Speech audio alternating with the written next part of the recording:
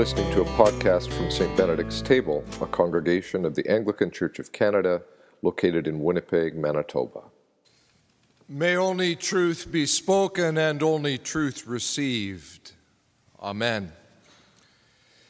Next week at this time will find us marking the first Sunday in Advent, launching into a new year in the Christian calendar, which makes tonight the final Sunday of an old year. It's a Sunday currently observed as the reign of Christ, or Christ the King.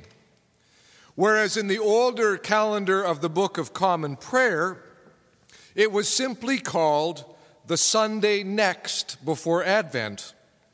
Now, here's a bit of serious Anglican trivia for you. It was also nicknamed Stir-Up Sunday because the collect or the prayer for the week was, "Stir up, we beseech thee, O Lord, the wills of thy faithful people, that they, plenteously bringing forth the fruit of good works, may of thee be plenteously rewarded through Jesus Christ our Lord. Amen." But you know what the other tradition was on Stir-Up Sunday? Families would go home and in the afternoon would stir up the ingredients for their plum pudding and Christmas cake.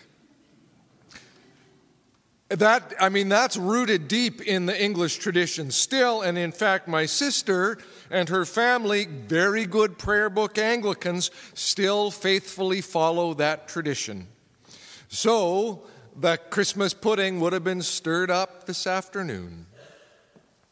Well, I have to confess that I experience a level of real disconnect when presented with the readings for Christ the King in any of the 3 years of the lectionary cycle. The first reading always picks up on a theme of kingship. Tonight it was the kingship of David, David's last words. The gospel readings in all 3 years have kingship in view as well. And in 2 of those 3 years, it's a reading from the story of the Passion, as was the case tonight. Yet neither of these readings particularly connects to what we've been hearing over the past weeks and months. We just suddenly have kingship readings because they deal with the reign of Christ. And it's not even a particularly ancient or traditional feast day either. The feast of Christ the King was only introduced in Roman Catholic practice in 1925. And it wasn't actually until 1970 that the Roman Catholic Church moved it to its present location on the last day of the year. Beginning in the 1980s, in a spirit of ecumenism and of a shared common lectionary, observing the day became the norm for Anglicans and Lutherans and other church traditions. You can understand that spirit, that ecumenical spirit. You can also understand the instinct that says the old year should kind of go out with a bang. It should go out in celebration. Christ reigns. That's more powerful than the admittedly pedestrian the Sunday next before Advent. It is, however, a pattern that has raised a bit of a red flag for some, including N.T. Wright. Bishop Wright suggests we already have a day celebrating Christ as King. It's called Ascension Day. More to the point, though, he says, to mark Christ the King at the end of the church year as its culmination might suggest that Christ's reign is an end point, the end point to which we are moving. Yet, says Bishop Wright, going into the world to declare that Jesus is Lord only makes sense if he already is reigning. The mission of the church presupposes this. Well, for all of Bishop Wright's scruples, and for all that these 2 readings come at us a bit sideways, this year of all years, I'm finding myself more open to dealing with these texts and this theme. I think that has much to do with that long sermon series I preached over the summer, which dealt with the matters of kingship and nation building in ancient Israel. A series that I launched by recounting a conversation that I'd had with Lisa Ray Beale, a professor of Old Testament at Providence Seminary. Lisa had fairly recently published a commentary on 1st and 2nd Kings. And I said, at some point I'd love to have her come and do a kind of a session with St. Ben's on her commentary, on her work. Maybe she could make a case for why people in the church should care about these historical books and all of the stories of king and nation. Lisa kind of smiled and she said, because they're in the Bible? And then she added, and because we're still longing for a true king. Well, it was that line about longing that informed my whole sermon series, which time and again had us look at the closest thing Israel ever had to a true and great king, David. David, who had such promise and whose adventures are told with such delight by those biblical authors. And David, the one whose misadventures, whose failings are told with such raw honesty by those same writers. This evening's reading from 2 Samuel is framed as the last words of David. The oracle of David, son of Jesse, the oracle of the man whom God exalted, the anointed of the God of Jacob, the favorite of the strong one of Israel. Now that's quite an introductory line for author. They're bold, confident words all the way through that this king speaks as he nears the end of his life. The Spirit of the Lord speaks through me, David says. God's word is upon my tongue. The God of Israel has spoken. The Rock of Israel has said to me, one who rules over people justly, ruling in the fear of God, is like the light of the morning, like the sun rising on a cloudless morning, gleaming from the rain on the grassy land. Is not my house like this with God, he says? For the Lord has made with me an everlasting covenant, ordered in all things and secure. Well, David's claim here, in other words, is that it is in God and through God that he's set his house and his nation aright, that he's been able to do anything at all. And that God has recognized this through making an everlasting covenant with that household.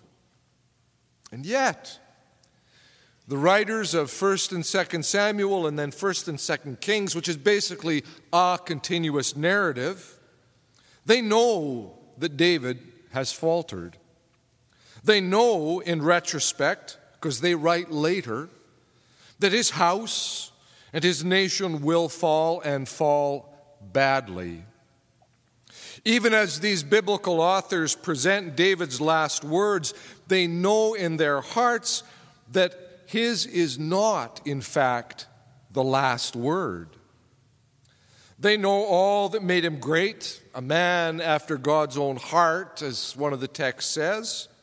Yet they also know about all the ways in which David fell. So they too long for a true king. Particularly as told by John, Jesus' trial before Pilate is a study in contrasting understandings of kingdom and power and authority. Are you the king of the Jews? Pilate asks him. That's because one of the key accusations brought against Jesus by the temple authorities is that he has claimed for himself royal authority. And in doing that, he has committed treason against the Roman overlords. "Do you ask this on your own?" Jesus replies. "Or did others tell you about me?" You can almost hear something close to the scorn in Pilate's voice as he replies, "I am not a Jew, am I? Your own nation and the chief priests have handed you over to me. What have you done?" Here we hit that critical moment of contrast in this story. As Jesus answers, "My kingdom is not from this world. My kingdom is not from here." "So you are a king," Pilate replies, to which Jesus then answers, "You say that I am a king. For this I was born, and for this I came into the world, to testify to the truth. Everyone who belongs to the truth listens to my voice." And Pilate asked him, "What is truth?" What is truth? The question is asked, but then the travesty of a trial continues to just roll forward. And Jesus is never actually given the opportunity to answer Pilate's question.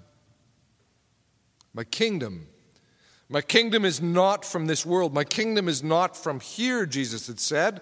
It might be tempting to imagine that he meant that his kingdom was somewhere up there, somewhere beyond, somewhere called heaven, not here. Yet this is the same Jesus who said, "The kingdom of God is among you," and who taught us to pray, "Thy kingdom come, thy will be done on earth as it is in heaven." Again, as N.T. Wright insists, Christ is already reigning. The mission of the church, the whole life of the church, presupposes this. He is reigning. And his reign is not one marked by the usual trappings of power and of kingship, but by truth-telling. That's what he meets Pilate with, truth-telling, deep servanthood, which he's modeled all the way through his ministry, and then in a particularly poignant way in the Gospel according to John, on the night of his arrest, by getting down on his knees and washing the feet of his disciples. Self-giving. All of these speak of a deep authority. He brings a deep authority in all that he is and all that he does, which is quite unlike the kind of power that people like Pilate held. To long for a true king is to recognize that all of the usual ideas of kingship, which are so often tied to Pilate's kind of power and privilege, all of those ideas of kingship have been subverted in and through what God has done in Jesus. To again cite N.T. Wright, "Kyrios Jesus, Christ is Lord, was the earliest confession of Christian faith. The thing you had to say before you got baptized, Kyrios Jesus. Confessing that Jesus was Lord, meaning among other things that Caesar wasn't, was basic, bottom line Christianity, right from the start. It still is basic, bottom line Christianity. We need not shy away from using this language of kingship and of lordship when we speak of Jesus, because he's flipped those titles on their heads. He's stripped them of all vestiges of power and privilege and given them back to us anew. Truth-telling, self-giving, servanthood, that's what reigns. My kingdom is not from this world, Jesus had said to this Roman official who held in his hands the power to order his execution, which he did. Not from this world, yet anything but irrelevant to this world. That kingdom is among us and within us and constantly threatening to break in or well up all around us every time any one of us tells the truth, prays thy kingdom come, or enacts the self-giving servanthood into which he steadily calls us still. This is what the King we yet long for would have us do. In the name of God, Father, Son, and Holy Spirit. Amen.